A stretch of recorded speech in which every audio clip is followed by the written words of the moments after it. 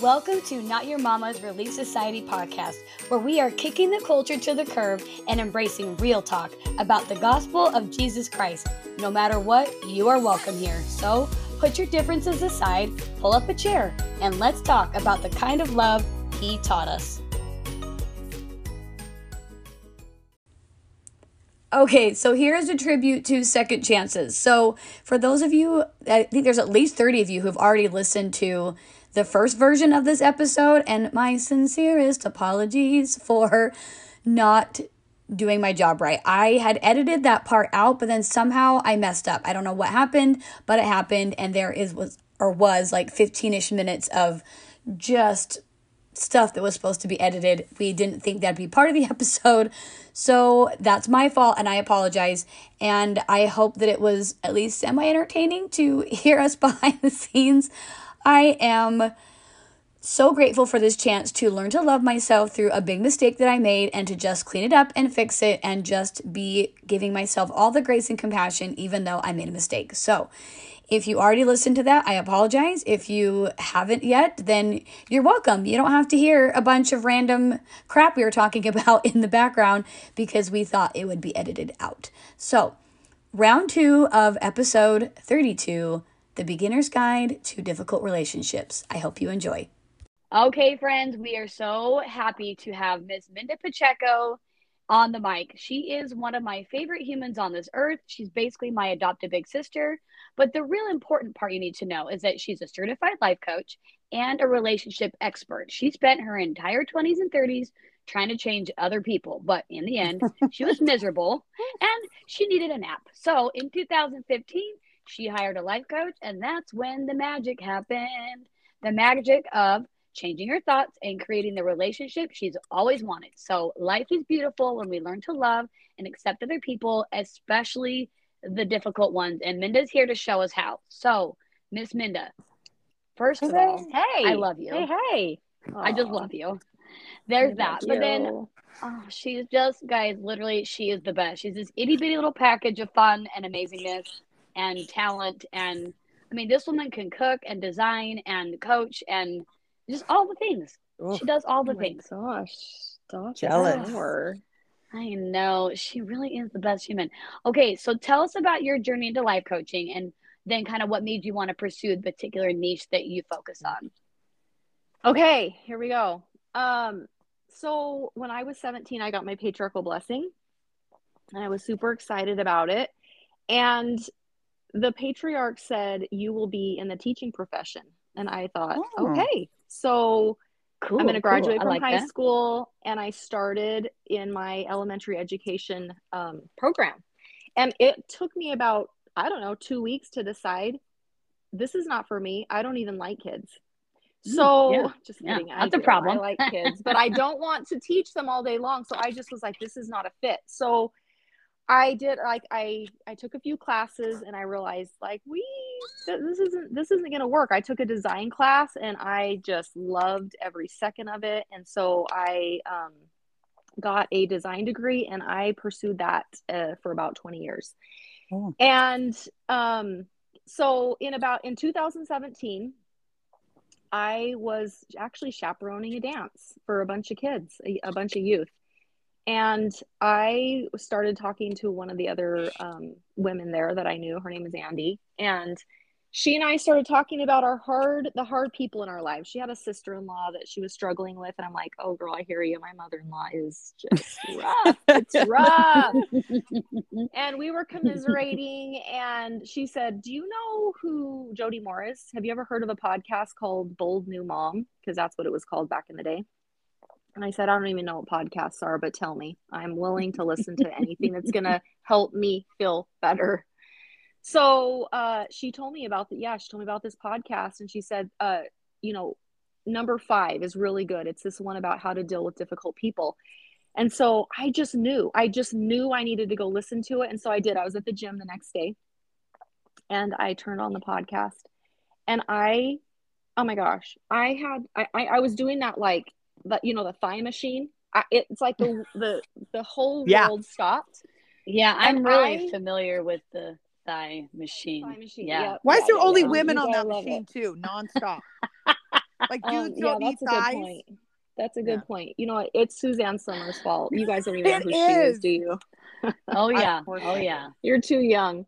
No, of course But I do. anyway, like time stopped and I learned these things that I was like, are you kidding me right now? Like, are you kidding me? So I learned things like I was blaming her for everything, all my problems. I was like, she's such a victim.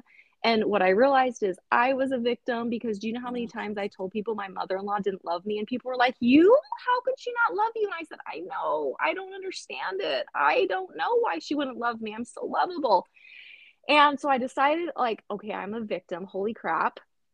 Began that journey of accepting all of my strengths and my weaknesses. I was really good with accepting my strengths, like super good at that. But accepting those shadows, those dark parts of me that are kind of ugly and I want to hide, nope, hadn't done that work. And so that really stung when people told me what she was saying about me. And it was true. And then I realized, oh my gosh, I'm handing my power over to literally the least capable person who is like, who can handle it. The least capable person of handling all of my emotions. I'm just like handing them over to her. And I decided right there and then, I was like, game over. This game is over. I'm going to do, like, I've got some work to do. It's time for me to buckle down. It's time to look at some of my weaknesses and my insecurities. And I'm going to figure this out. I'm going to do this. So I got some help. I hired a coach.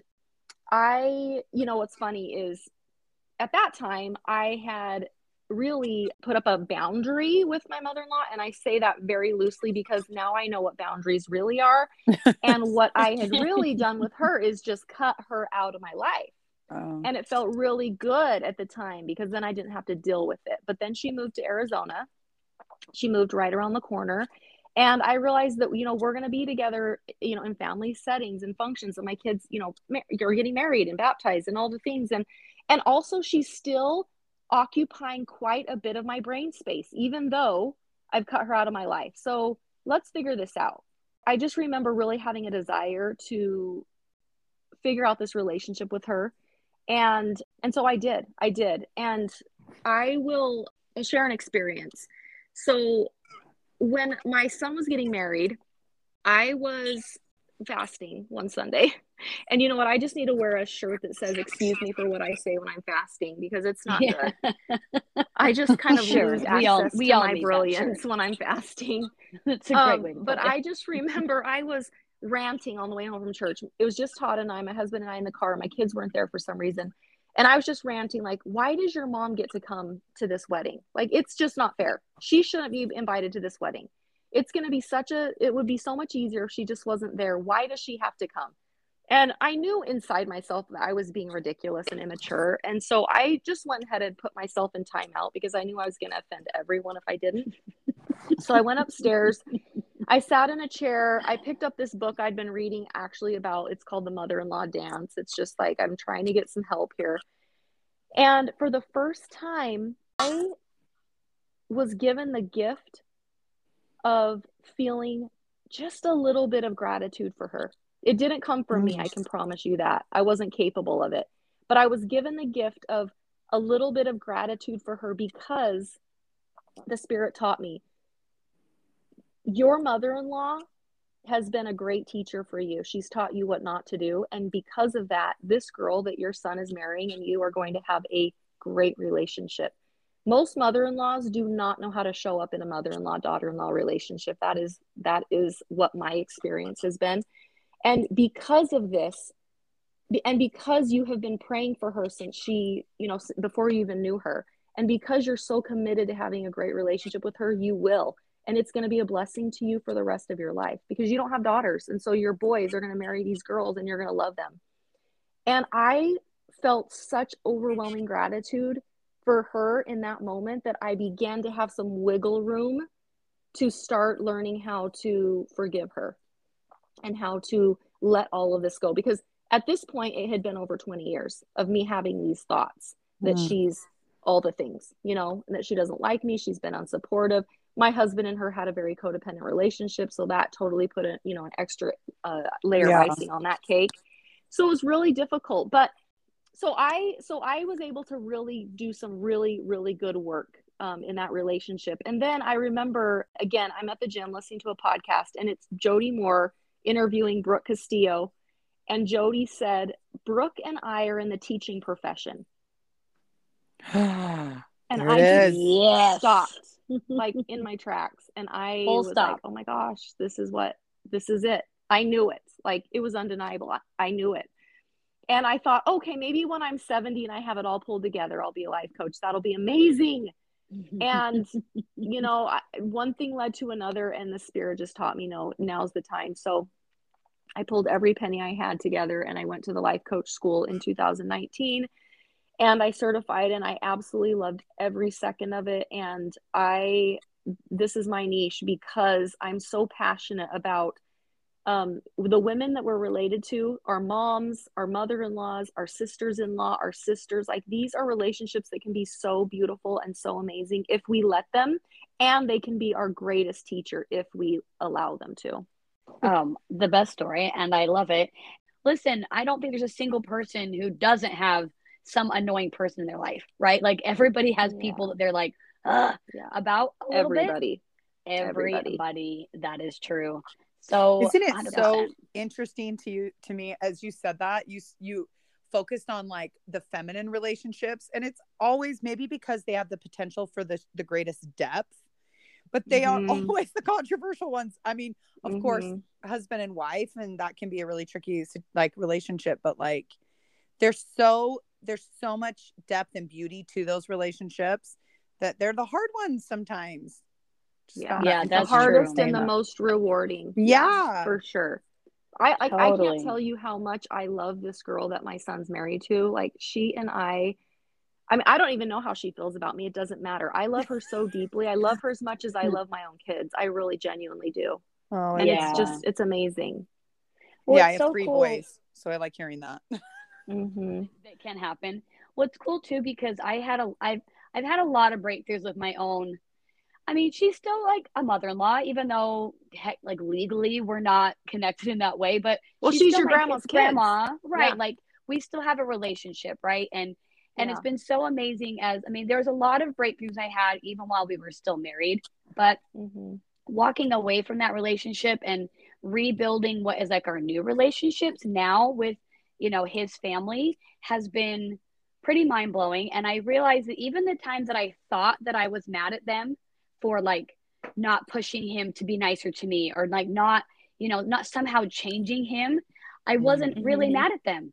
I was mad at me for not standing up to him. Yeah, you know what it's I not mean? their like, job, right? It's That's what not their It's not their job. No. And it is just, I mean, we already like built a lot better relationship, and it just has softened my heart even more to like, of course they're not going to do anything about that. Like, it was silly of me to even expect them to, and I could forgive them and forgive me for having really silly expectations. She has actually had some really tender moments talking about how my daughter has been very healing for her because she lost her youngest daughter to suicide. And there's so much of my daughter that reminds her of her daughter. And it's been really powerful to see that, and to like see my cute little spunky baby girl be such a healing light to so many people around her. And that no matter how different me and my in-laws might be in certain ways, or whatever, different belief systems, that we all have this common ground of loving the crap out of these kids. And that's what really matters. And so, and Min has actually taught me a lot about that, and has helped me a lot with navigating a lot of these relationships. So I'm really grateful for that. So Minda, how would you say your life is different now that you have learned these things? Honestly, it feels like I've taken 100-pound like weight off my chest. It really does. Like, the biggest difference is that I have no expectations. None. Like, I just allow people. Okay, I'm not a robot. I'm a human being, right? But for the most part, I stay in the space of, I allow people to do whatever they want, and I have no expectations of them, and therefore I'm never disappointed. And it feels so good to not be in that space of disappointment. And I really, it's so cool, because really the reason why we want to do this work is because we get to feel better. It has nothing to do with the other person. I was holding on to so much judgment and so much animosity and so much like just negative emotion around this relationship, specifically with my mother-in-law. And it was just tearing me up. It was really affecting me deeply. She didn't know how I was feeling. She wasn't feeling that, right? She gets to feel however she feels based on what she's thinking about me. That's none of my business. The reality is I get to feel love for her. And I want to say, like, we definitely baby stepped it to love. Like, I remember I would just sit in a chair and look at a picture of her and just stare at the picture, and over and over in my mind, I'm like, it's just a woman. It's just a person. It's just my husband's mom. Like, I had to do that kind of rewiring because I had those kinds of deep neural pathways formed in my brain about my feelings towards her.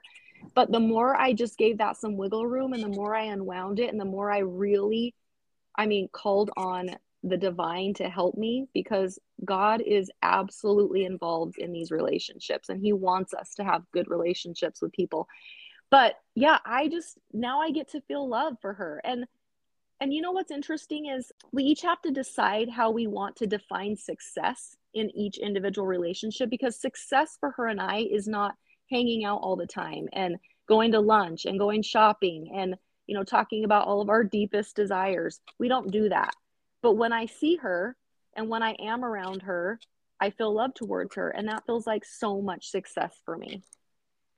I think that's a really valid point, that like you get to define what success looks like for you, because I remember even my mom and my grandma have had a really tough relationship, and I have tried to do my best to like show up in love for them and just kind of encourage some, and I remember one time I told them, like, listen, you don't have to show up in matching sweaters, just like be civil to each other Christmas party. Like, first step one, you know what I mean? The one option is matching sweaters. The next option is well, that's what true boundaries are. And also just that, like, it gives grace to like not feeling like that, well, this is what the relationship should look like if it's the proper mother-in-law, right, daughter-in-law right, relationship, which right, it gives grace to both of you. That's a really good point, Julie. It allows so much creation to be whatever works for you two.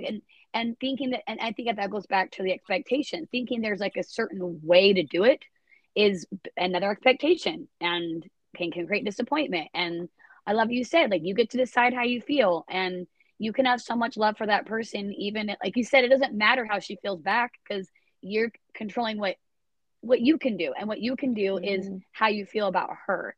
And I'm sure she loves you because you're just amazing. Yeah, so. I'm not sure. I'm not sure. I have my husband has a mom and 5 sisters. He has no brothers. And you know what? I genuinely don't know how they feel about me, but like I just love all of them. I really do. I just see them as these people that are trying their very best, and I love them, and it feels so good to love them. It feels so good. Yeah, when I think it just keeps you in your lane, right? Of like, I'm worrying about how I feel about them, because we have all spent and wasted so many hours worrying about how people feel about us when we're not often going to know anyway. And then on top of that, like, it's just so much wasted energy. Well, I have to tell you, I do know how one of them feels about me. She sent me a text. Oh, okay, please. And well, no, because this is a family friendly show. Oh, okay. She's not a fan. I'm just going to say she's not a fan. But you know what's so cool is I read the text. I was a little bit stunned. I showed my husband, and then I was just like, oh my gosh, I love her. Like, this is how she feels about herself. This has nothing to do with me, and I just love her. Moving on. What's for dinner? But you had to work to get to that place. Like, I don't want anyone listening feeling like, sister. That's not possible, right? It's like, oh no, so that took work. So much work. Yeah, and we're gonna get into that. Yeah, that so was much work. That's one thing you were saying, is like you realized that it was what you were thinking about yourself. So like, how do we recognize that that's what we're doing, and then how do we take that ownership? Because I'm just like, we adopted a child in our family, so he's my nephew, and it's my husband's sister's child. So you can imagine the sheer ugliness of like 2 years of my life that still continues to the day. But just even that, because we adopted him through the foster care system, so there was so much pain and anguish on everyone's part, and then a lot of really nasty things that were said, and just so much pain.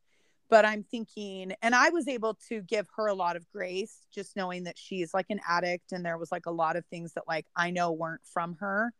But maybe even just for people listening, and like, I still carry, like, they're still hurt, but I don't necessarily, so I feel like I'm protective of myself, but like, so we don't get too close. Our relationship has like definitely morphed. I don't have like a really like closeness with her, but I do have grace for her. So I think that that's like an awesome thing. landing But like, spot, how do for we sure. see that? How do we see that? Because that's what I've noticed with my husband is I always take out all my insecurities on him. I'm like, this house is filthy. You never clean. And I'm like, hold on. This is literally verbatim how I feel right now inside my head. Yeah. Yeah. So yeah, realizing that when people say things to us, it really has nothing to do with us. It has everything to do with how they feel about them is a starting point. And then the other work that I've done to get to that place is I really uncovered my shadows. And when I say that, I mean the deep, dark, ugly crap that is like scary about myself that I did not ever want to look at. I mean, I got out a journal, a notebook, and a pen, and I just took it was a long process. And I just really came to see who I am in all of my weaknesses. I mean, I am selfish and I am lazy to the core. And like these parts of me that I actually felt a lot of shame around it, because when I was younger, my older sister was she would, she was the pleaser, and my parents called me lazy. And they even told my husband when I was marrying him, she's lazy. So I have lazy shame, right? And so I just really came to own those things about me that I hated in the past. And what does it mean if I'm selfish and lazy? Like, what does that even mean? And is that a bad thing? Do we all have these shadows? Like, we're way more dangerous to other people and ourselves if we don't know what we're capable of, if we don't understand these shadows, if we don't do this work, than if we know it and we own it and we try to then work on it if we choose to. And we just like, when people call me out on things, I'm usually like, yeah, you're right. Yeah, I agree. Satan also has so much more power in secrets and shadows. Like, I've been a huge component of like, just tell your truth, whatever it is. Totally agree with you. He has so much power and so much more control over us. Yeah. In just keeping us in that place. Yeah. I don't want to sugarcoat this. It is really difficult work. You're going to resist it. It's not easy to do, but you can also ask the people closest to you that you trust, that, can hold space for you. Like, what do they see in you? Maybe some of your weaknesses, if you don't know, if you don't have a starting point. But it is the very best work we can do. And then learning to accept all of that. Oh my gosh, fire. Like, you're unstoppable. Once you accept your weaknesses and your strengths and you can love all of it, unstoppable. I love that. I love that too. When you finally realize that, like, that's all part of the plan. The part of the plan was for you to have ugly parts, right? Yep. Like, that's right. Because otherwise we're not mastering anything. We're not learning heaven, right? We're not learning to become more like gods if we can't see those ugly portions of us and go like, oh geez, yeah. And all humans are capable of all amounts of like monstrosities, we're all capable of those things. And when we come together understanding that, like, hey, guess what? We're all super flawed. And there's a lot of really shadowy parts to us. Because I've even felt a lot of shame over things that I was victim to. And when I realized that, like, oh my gosh, everyone has something. Somebody else has had, that's in your history too. Oh, I'm not that weird. Oh, I'm not bad. Like, oh, this is all part of our human experience. We all have. And that's when we connect and we start realizing, oh, we're in this together. Like, we're all giant mess balls just trying to roll down a hill and uncover, good parts of ourselves and become better at some of the bad things. And I really, really appreciate that. And when we're confident with who we are, we can go first. We can be the one that's like, oh yeah, this is me. And everyone else is so refreshed by it. Yes. And they'll start talking about, their weaknesses. And then that's where we can connect. That's where we have connection, is through our weaknesses, not through our strengths. Yep. That's true. Because I like to bring things back to Harry Potter. Always and forever. But we just were rewatching some of them with my kiddos, and I think it's in 5 or 6, but Sirius is telling Harry about, like, the world isn't divided into like good people and Death Eaters. we all have light and dark in each of us, and it's like what we focus on, which is just another version of, there's lots of quotes like which wolf you feed, and there's lots of things to that effect. But because I'm a Potterhead to my core, that really spoke to me, you know, that there's light and darkness in all of us. And what am I feeding? Am I feeding the light? Am I feeding the dark? And that's so important in regards to looking at other people, is that to not see them as they're just Death Eaters. Like I've joked about calling my ex be like, he who must not be named, you know, and whatever. And it's like, but I know that's a joke, but looking at him in that way is like, he's all darkness, he's all bad, he's all whatever. He's not. And I can name 10 things for you right now that he's great at and that there's good things about him. Because we're in a different place in our growth and development doesn't make him less than me. It doesn't make him a bad person. It doesn't make him Voldemort. Like, it doesn't mean those things. And so it's been helpful for me as I also try to look at how I see other people too. Minda, this is all just freaking phenomenal. And tell us more about how these experiences brought you closer to Christ. All right. Well, me and Jesus are tight. I just gotta say that because of all this, because, you know, it's not just my mother-in-law. Honestly, like, I have a really difficult relationship with my own mother. She has some challenges that made it really hard to connect with her throughout my life. I also have adopted a little guy from foster care, and he has reactive attachment disorder. And we it are has friends. we That are almost friends. made me want to cry. Yep. And so I've had many challenges with him, that sweet boy. He's 16 now, and I have learned, he's been one of my very greatest teachers. He is so dear to me, and he lives with my sister right now because it just got a lot too much for us to be in the same home together. But another story for another time. It's a good one. You know, really cool things have happened. I know that as I've desired to learn and to understand what do these difficult relationships mean, you know, God and he's just so generous. People show up exactly when they need to. You know, when we're seeking to understand, it shows up in our life. It's magic. It's been that like that my entire life. I remember this really cool experience I had. I used to cycle for miles. I used to be an avid cyclist and a road cyclist. And I and I would usually listen to a book on tape or tape, please, Audible. How old am I? I am old, but I'm not that old. Listen to a book on Audible. My phone died one day and I had like 20 miles left to go. And so I'm like, okay, it's me and my thoughts today. That's cool. And I remember thinking, you know what? Jesus, I really have a desire to learn how to love this woman. It's not going to be easy. I don't know how to do this on my own. This is beyond my own capacity because I have been very wounded. For years and years and years. There's been it's come between my marriage at points. Like it has been a very, very difficult relationship, but I think I can learn how to love her and I want to learn how to love her, but I'm going to need some help. And I had this really distinct thought, and it was, and it was this really beautiful impression. And basically it was, Minda, if your mother-in-law could love you, she would. If she had the capability of loving you, she would, because you are 100% lovable. But she can't, and you can. You can love her, and you can love you. And that's what this process is going to do. This is going to show you how to love you and how to love her. And I'm going to help you. I'm going to be there the entire time. And I pretty much just cried for the next 20 miles. I just felt so aligned. Like, this is who I want to be. And I am so human and I'm so fallible and I have all of these human insecurities, but together we can totally do this. This is 100% doable with the two of us. And I said, you know what I would like? I'd like you, and I'm talking to Jesus here. I'd like you to create an opportunity for me to heal this relationship. If you could do that, like there's no timeline. I don't know what it looks like. Like, maybe we could run into each other at Walmart and I could just extend an olive branch to her. I don't know what it looks like, but if you could help me with that, I would really appreciate it. And I'm invested in this relationship with the three of us.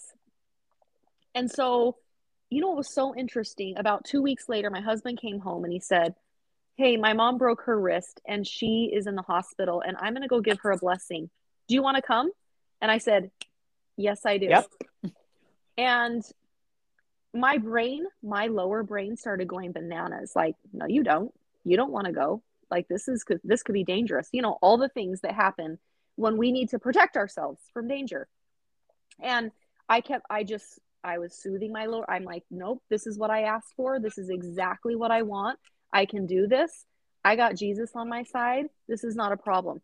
And my husband said, I'm going to call our oldest son, Brody, and I'm going to see if he wants to come with me and help me give her a blessing. I said, okay, perfect. And our younger son, Adam, came with me. And so next thing I knew, my whole family was in this hospital room with my mother-in-law. And my husband and my oldest son gave her a blessing, and it was all about healing. And I knew the blessing had nothing to do with her arm. And everything to do with my heart.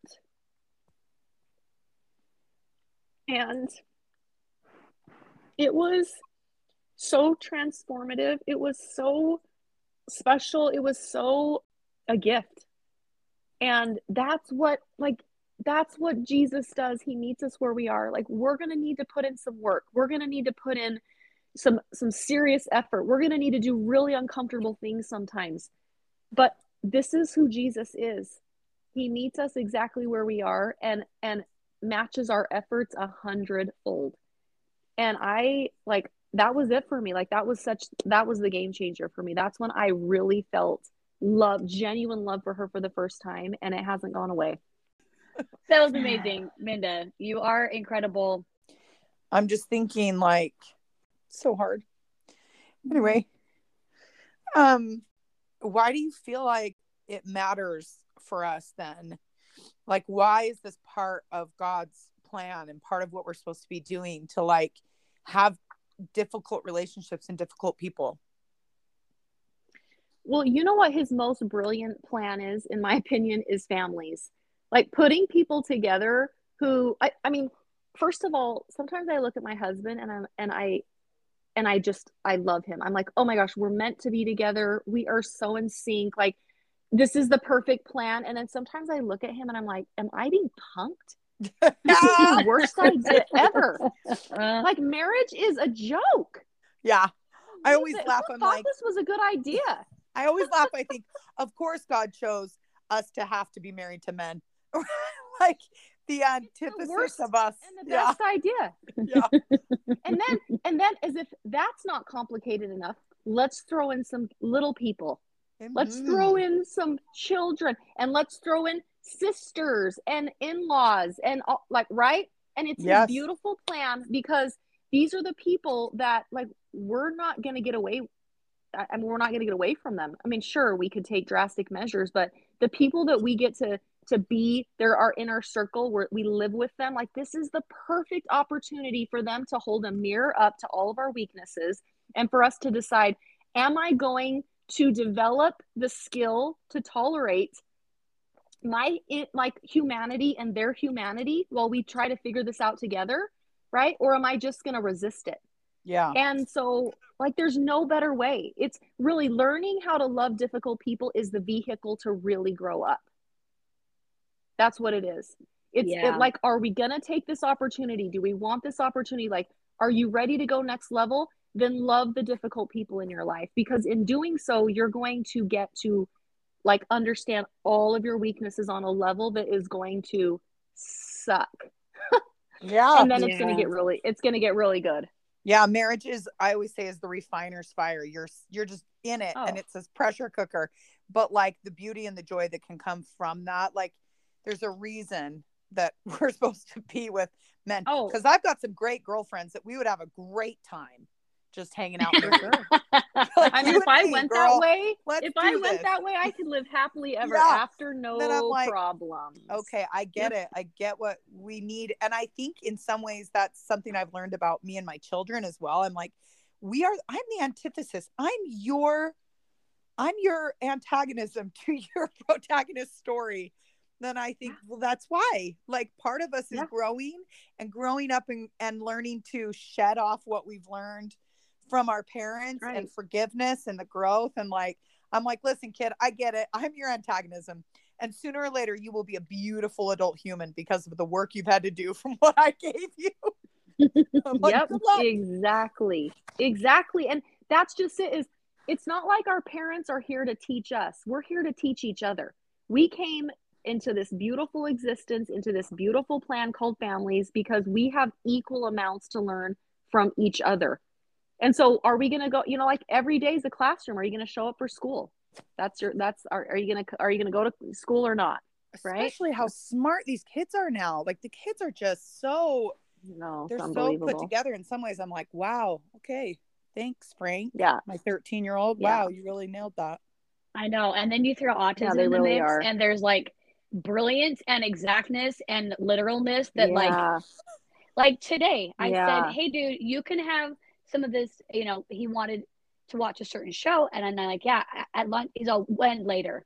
Because I said, well, yeah, we can watch it later. Just kind of dismissing him a little bit, like, watch it later. And he's like, well, when is later? I'm like, okay, well, how about after lunch? Okay, you can't say after lunch to a kid on the spectrum. Because he's like, okay, Mom, I'm hungry at 10:30, right? He's like, I'm hungry. I'm like, okay. So like, help him get some food. And then he's like, well, I ate lunch. So, excuse me, it's time for later. My show. Like, yeah, it's later. And that's when you just scream, listen, little fetcher. Listen. Okay, listen, Linda. On the freaking TV. It was great. I just laughed out loud because I was like, yep, I set myself up for that one. I could have said a specific time. You got me, homie. You're right. It is after lunch now. You ate some lunch. So you win. You win this time, friend. I will know better for next time. But yeah, kids are smart and they really are like such a gift for us. There's so many things that my kids have taught me that, man, I had no idea I needed to learn. But the better I get at it, the more I see it as a gift and not just like, oh, you guys are the worst. It is helpful. And I wanted to say too that I have firsthand experience with cutting someone off. And I was so fed up with my mom and I wrote her this letter and I felt so justified. And everybody around me was like, yeah, she's toxic. You need to cut her out. And I mean, what I'm learning about myself is that I am extremely persuasive because I am very smart and I make really good points. And so that can be used in lots of ways. And when I, am hell-bent on this is what I'm going to do, I'm really good at getting people on my side because I'm very persuasive. So of course I got everyone around me to be like, well, yeah, that sounds like a very healthy idea, Annie. You need to cut her out. And I wrote this long letter saying how I'm done. I'm not doing this anymore. And amazing. I don't remember how long that was, but it was at least several months and it was extremely painful. Yeah. I got no peace. I got no respite in my mind. Like nothing changed. It just made things worse. And I remember thinking to myself, because my mom and my grandma, like I said, had really tough relationship for years. And I remember thinking, do you really want to be like them? And I thought, no, I can't do this. And I talked to her. I apologized. We are still working on it and we've made great strengths and strides. And, it's a constant learning and growing opportunity. And I've made a lot of progress, especially as I've learned to love myself more. I have so much more grace from my mom. And then I even remember when my daughter was in the hospital fighting for her life. And I had this prompting to write to both my mom and my grandma. And I wrote them about how now that I understand what it's like to have a child and have a daughter, especially, I can't fathom cutting her out of my life. I can't fathom not having that relationship. And that as I'm facing the reality that I might lose her and that I don't know if I will or not, that from the depths of my soul, I was asking them and inviting them to put their differences aside and to grow in love towards each other. Neither one of them said a word about that letter, but it's been interesting. Actually, the past year or so, they have started talking to each other more and kind of working on that relationship. My grandma's 90 next month, so it's never too late is my point. Never too late. And also that cutting people out, that should be the very, very last option you explore. And I don't think it's a very common practice because there just is so much that can be done before that happens. And it brought me no peace. So here's what I'm wondering, Minda. So like, what do you do if you're dealing with someone that, like you said, there was so much pain over this 20 years, but like, what do you do if someone really has hurt you? I mean, how do you get past Mm-hmm. that? Mm-hmm. Okay, so let's talk about cutting them out, because that doesn't even exist. And we know that because Annie, you just said you like physically cut her out, but she had like ruled your thoughts. We can't really cut them out. Yeah. And so there's that. And then, I hear the word toxic thrown around a lot. And it's just kind of a general word we use for people that are unhealthy. But the reality is like toxic is poisonous, and people are not poisonous, right? People are not. And so, you know what toxic people really are? They're people that are hurting. Mm-hmm. Yes. And so are we, right? And when you get two people that are hurting, then, we butt up against each other. So what does it look like when we want to claim that someone has hurt us? Like, what even does that mean, right? Like, what does that mean? Hurt is a feeling, and our feelings come from our thoughts. So can people really hurt us? I don't know. I mean, people can physically hurt other people. But as far as, when we teach our kids, oh, did she hurt your feelings? It's not possible for someone to hurt our feelings, because our feelings come from what we're thinking. And so when we really break this all down, if we were like, whenever I'm having a struggle with somebody and someone's like triggering me, and I always know, oh, that's like, let's examine what's really going on. Let's figure out what's really happening, because this is about you. This is never about the other person. I get out my journal and I start writing, and I get a lot of clarity. It just, a lot of things come up when you can separate what's going on in your mind from what's get it down on paper, and you can actually really see it. Check right? your reality. You get lots of, you get a really good reality check. So sometimes those things, like when we think that somebody has hurt us, it's really good to actually separate our facts from our thoughts, which what really happened versus what we're going to say about it, and then really get clear about like, what does this really look like? And maybe I hurt me. Maybe I had an expectation, and maybe I'm really disappointed because I thought somebody should show up differently than they did. And that's usually what we're talking about. Now, when we're talking about abuse, when we're talking about things of that nature, this is the reality. I've learned that, if somebody like, I have a dear friend who was severely abused by her uncle. Is she going to invite her uncle to Thanksgiving dinner? No, she is not. Right? It's not healthy. It's not a good idea to have him over to Thanksgiving dinner. Yeah. It's also just, it's not safe. The safety right. issue. But she has been able to do the work to really free herself by forgiving him.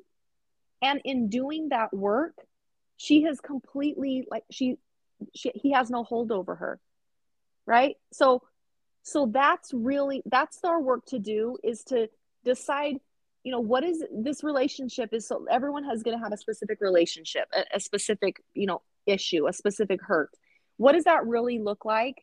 What does love feel like for me and for them? What does that look like? And that's where we start. What does love look like for both of us in this situation? Because when we can even learn how to love people like that, then we're really understanding who we really are and what we're capable of. That's really good work to do.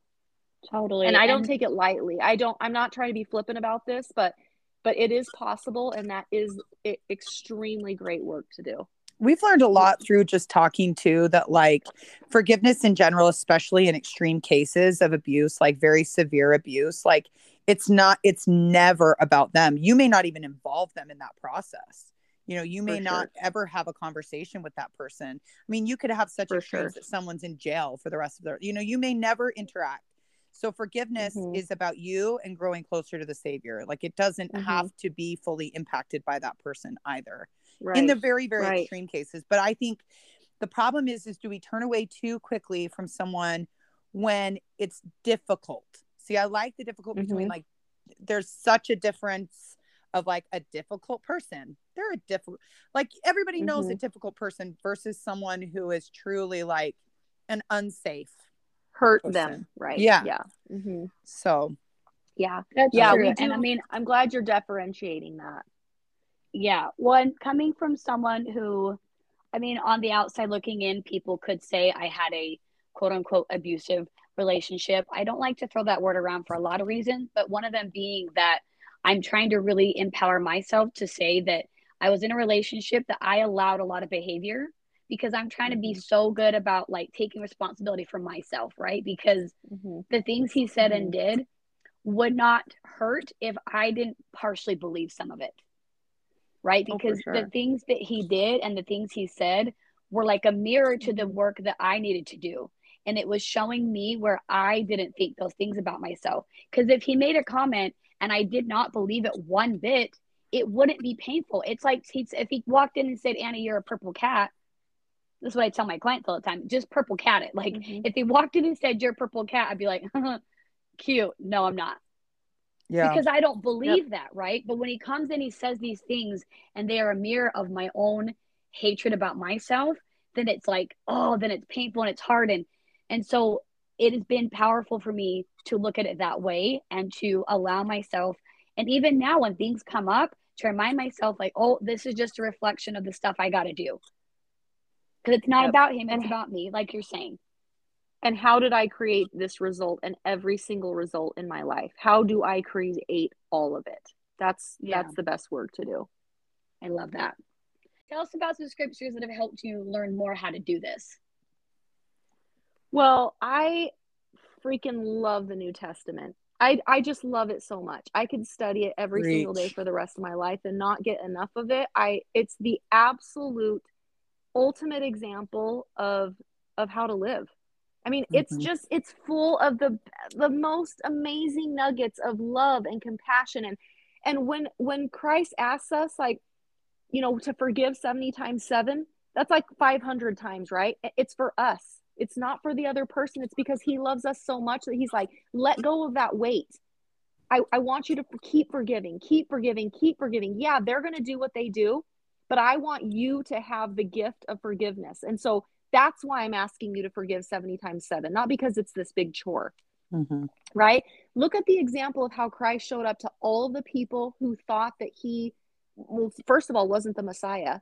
Second of all, made his life so miserable. And third, I mean, they crucified him. They ended up killing him, right? Because he was different, because he operated in the margins, because he showed ultimate love to people and they were so uncomfortable with it. And so we can just dig into the New Testament and story after story after story of, you know, love God, love others, love yourself. It's the reason for our existence, period. That's it. Yes. That's the reason why we're here. And that's why, like, every day I get to pinch myself that this is the work God has asked me to do in this world, is the most important work in the entire world. I just can't believe I get to do this every day. I really can't. Such a pleasure. Let's get into nitty gritty. Give us a couple tips on how to like practically apply this kind of love towards people that are difficult in our lives. Yeah. Okay. This is where it just gets juicy. I love give us all the juice. I love this work.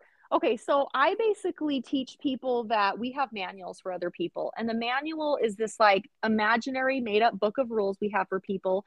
And if we could like spiral bind it and hand it to them and they would comply, wouldn't that be amazing? I would just teach people how to do that and I'd make a ton of money doing it. But the reality is nobody wants to obey my manual for them. It's really like, it's so strange. I don't understand it. It's like rude. Like, yeah. Rude. It's stupid. People are idiots. Like, listen, get it together. I know the best way for you to operate. I've even typed it out and I put it in a book for you. And look, it's right. It's all right here. It's the answer. Spiral bound. And they just don't like it. Yeah. And the real reason we have manuals for people is so we can feel good. That's really everything we do, is so that we can feel good, because we think for some reason that we should be feeling good all the time. And so we think that, you know, people should comply. And so here's a few tips. Like, so the thing that I love to do is to help people learn how to throw out the manual. And we know we have a manual for people when the word should or shouldn't shows up. So anytime we think people should or shouldn't do something, we know we have a manual from. That's like a little red flag. And so what I love to do is teach people that adults get to do and say whatever they want. They really do. I mean, it seems kind of mind-boggling and kind of like, wait, do they? Like, they can just come in and just yell and scream and swear. And the reality is they can if they want to, because you get to do whatever you want to do too. Mm-hmm. And so if we want other people, if we don't want other people to tell us what to do, then we don't get to tell other people what to do. Imagine if somebody put like a brass ring in your nose and just pulled you around wherever they wanted to take you, and you just had to go wherever they wanted you to go and do whatever. Like, that's basically what we're doing when we have a manual or a should or an expectation for other people, and they don't like it, and neither do we. And so one of the things I like to teach people is sometimes I think about when I go to the zoo. And the last time I went to the zoo, you know, my son was about 7 or 8 years old, and we went and checked out the monkeys. And you know what? The monkeys were picking lice out of each other's hair. It was disgusting. But nobody was like, oh, the monkey shouldn't be doing that. Or like the elephant was chewing with his mouth wide open. And no one was freaking out. Like, oh, that's really rude. We're all trying to just watch you, and you're going to just eat right in front of us with your mouth wide open. I mean, the giraffe was pooping in front of us. Nobody cared, because they're zoo animals. And so I like to think, as people who don't have the tools are kind of like zoo animals. And like, they don't get it. They just don't understand. They haven't been taught. They haven't learned. And so why are we expecting them to be different than they are if they don't even know? Like, because when people know better, they do better. That's the reality. Yeah. And so my second tip is just to decide that everyone is doing their best. Yes. I mean, everyone's doing I don't know anybody who gets up in the mornings like, you know what, I'm going to forget to feed my kids breakfast, and I'm going to totally skip soccer practice on purpose. I'm going to yell at my husband for no reason. Like, I don't know anybody who does that. And even if they did, it still might be their best for the day. It's their best. Well, you know what's funny is I used to hear this, everybody's doing their best, and I would think, oh no, my mother-in-law's not doing her best. I'm sorry. That's not her best. And sorry, then we have I an heard exception Jody here. Moore. Yeah, we do. We have an exception to this rule. Jody Moore said, you know what? Everybody's doing their best, and sometimes their best is terrible. And I said, yes, I can get behind that. I can get behind that all day long, because sometimes my best is terrible. Oh my gosh. Like, a lot of times my best is terrible. And if I can see that in myself, then I can see that in other people, and I can give all of us grace. Yeah, and matching someone else's value system to your own is really unfair too. Like, futile. Yeah, futile. Like, if you are going to just butt your head up against the wall. I had a mom text me that, like, it's very cold and your children did not put on coats. Are you realizing that? Like, the way she said it, and I thought, first of all, of course I realized that. And if you think I didn't have 7 conversations with them wearing inappropriate outerwear, you're wrong. And then we came to the conclusion that they were going to go anyway, and they were going to be very cold, you know. But it was so funny because you're like, actually, I love to torture my kids. You didn't know this? But I just thought, this is so interesting, because here's this woman who we just aren't valuing. She's like, I know I have to force my kids into them. And I thought, well, we just value different things. Like, I'm not we just don't do that. And that's cool. Yeah, which so takes funny. me to the next point. This is perfect. It's stay in your own freaking lane. Oh, stay in your own lane. Round of applause. Right? Round of applause, everyone. There are 3 kinds of business. There's my business, there's other people's business, and there's God's business. Stay in your own damn business. Do we need to edit that out? I'm sorry. No. So just imagine if you're driving. We'll allow it. Okay, thanks. One exception. I get 1 word per There's hour. A few. If it's in the Bible, it's free. You're lucky it was just that one. Yeah, it's in the Bible. There's some that should be just fair game. They're in the Bible. That's right. Okay, we're good. So the reality is like, let's imagine. If it's biblical, it's fair game. Fair. I can't. Okay. All right. I'm gonna pull it together. Well, let me just let's take a visual on this. Imagine that you're driving down a road, and there's 2 big fat yellow lines right down the center of the road. There's 2 lanes on the right side. There's 2 lanes on the left. And imagine if you're supposed to be on the right side of the lane, and you just take your car across the double lane lines and you go into the other lane. Like, you could literally die. Yeah. It's a terrible idea. And so really, that's what happens when we try to get in other people's business. Like, we have our own business to worry about. We have plenty on our own. If we're really examining ourselves and looking at our own flaws, right? We're looking at the own beam in our eye. We don't have time to be looking at other people's moats. We don't have time to get in their lane. I was going to say, we stay in our own lane. Yeah. If you're staying in a cycle of judgment, this is a really good indication you are not in your lane. Listen, you can go into other people's lanes if you want, right? Like, we're human. We're probably going to do that once in a while, but we can easily, when we catch it, we can redirect, like, oh, that's not where I want to be. I'm going to course correct, turn that wheel, and get back in my own lane. Okay, the last tip I have is a really good one. It's just 4 words that we don't use near enough, and they're the words "I could be wrong." Because the reality is we really don't know anything. Like, I don't know anything.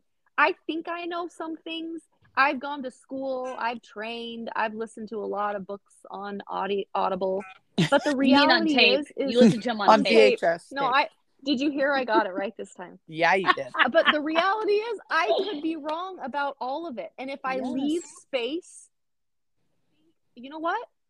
Like, I could be wrong. This is just her opinion. I can tolerate people's opinion.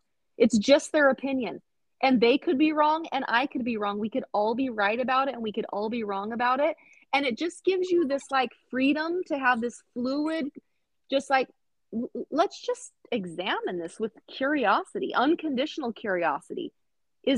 I could be wrong. Yeah. And it's a really cool place to be in. And it gives people permission to show up exactly how they are without you taking offense to it. And when you don't take offense to other people's opinions, your life is so much better. So much better. You're free.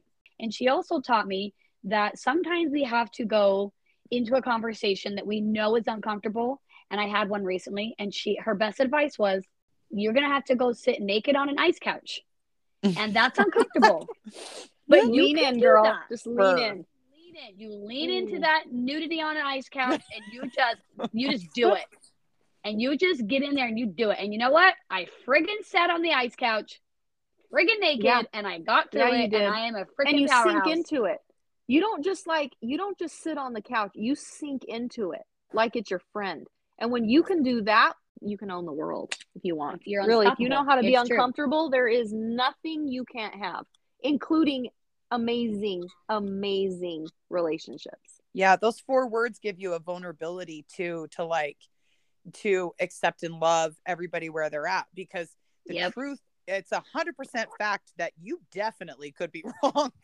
In fact, you probably are. Can. Even if you're only wrong to that other person, even if that only like that, the way that person sees the world and the way you see your world, we're both working from different schemas. So like, if I'm trying to see it from their point of view, I probably am wrong, you know? That's right. That's right. On some level, right? I'm wrong on at least some level. Sure. And it doesn't have to, I don't think it undermines even how I feel. No. Because I can still feel exactly how I feel and sit in that place and I go, okay, I get it. For you, like, I'm wrong. You don't see it the way I see it is I guess what I'm trying to say, but there's a freedom of just going like, that's okay. Like, we're in different spaces. We're in different areas. And like, I also just love being in a place where like my mind's always in a little bit of discord, like, because it feels like it's growing. Yes. That's right. That's right. I love, that's one thing I love about the gospel that we have now is like, there is so much open space that we don't have answers to. And that used to make me uncomfortable as a youth, but like now I'm like, I love it. Like when I find a place where I'm in discord, I'm going, wait a minute. What do I think about that? For sure. And especially when we're not looking at the word wrong as like bad or shameful. Yeah. Because exactly what you guys are saying, right? Because I know that in the past, when thinking I could be wrong, just spiraled into, oh, there I go again, being the worst person on planet Earth, when we can look at it differently and look at the way you guys are talking about that this is a space to just be a critical thinker, to just examine things, just to like notice and be aware and not come to any conclusions right away. It's a different headspace than shame and, that I'm this terrible person. And absolutes, it's more too. And absolutes. Yes, absolutes just get us in trouble, right? Like it creates this like contention, and we know that conflict is not a problem, contention's a problem, and we create contention within ourselves when we're in that absolute. Yeah. Yeah. So true. Minda, you are Minda, well We done. just love you. Woman. Can I just read one little part of this journal entry that I found on this journey? Yes, It's please. just short and sweet, but it really sums up this work that I've done. It says, I've learned some really valuable lessons on this journey, things I couldn't have learned any other way. I've removed some of the fear I've been hanging on to my entire life. Through all of it, I keep hearing the kindest whisper, just trust me. So I wake up every morning and I just trust. I hardly recognize this person I'm becoming, but I'm starting to really love her. And that is what this work does, is it's great practice for us to learn how to love ourselves. Because when we learn how to love ourselves, like, we've got it. That is the secret sauce. Love ourselves, love God, and love other people. It's the secret. It's the secret to life. Secret to all the universe. Preach, hallelujah, amen to that. The more work I have done on learning to be good to me, the more freedom I have felt, the more peace I have felt, the more I have felt fulfilled. And listen, I never ever thought I could feel peaceful and fulfilled as a single person. I never thought that was possible. I spent so many years compromising myself, and Minda and I have unpacked this conversation many times, as of me and Julie. I've compromised myself so many times over the years to try to find that love. And I never, ever thought that I could be single and not have any interest in any particular man and be okay and be fulfilled. And because of this type of work, I'm happy, I'm fulfilled. I have great things in my life. I know that one day there will be a man for me. And in the meantime, I am just kicking A and taking names. Like, I am just living my life and happy and free. And Minda has taught me so much, and I'm so grateful you spent time with us today. Minda, tell us a little bit about how our listeners can find more from you and how they can work with you, all the good stuff. Oh, yeah. Okay. I'm at allinlifecoach.com.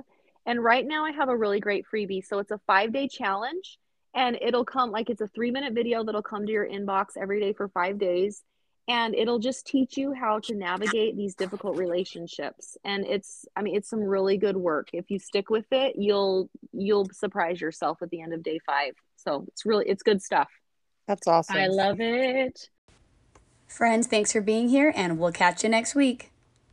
If you want to learn more about how to use gospel principles to strengthen your relationships, I'm a relationship coach, and I would be honored to work with you. Contact me through Instagram at HeyAnnieJoy or my website, AnnieJoy.com.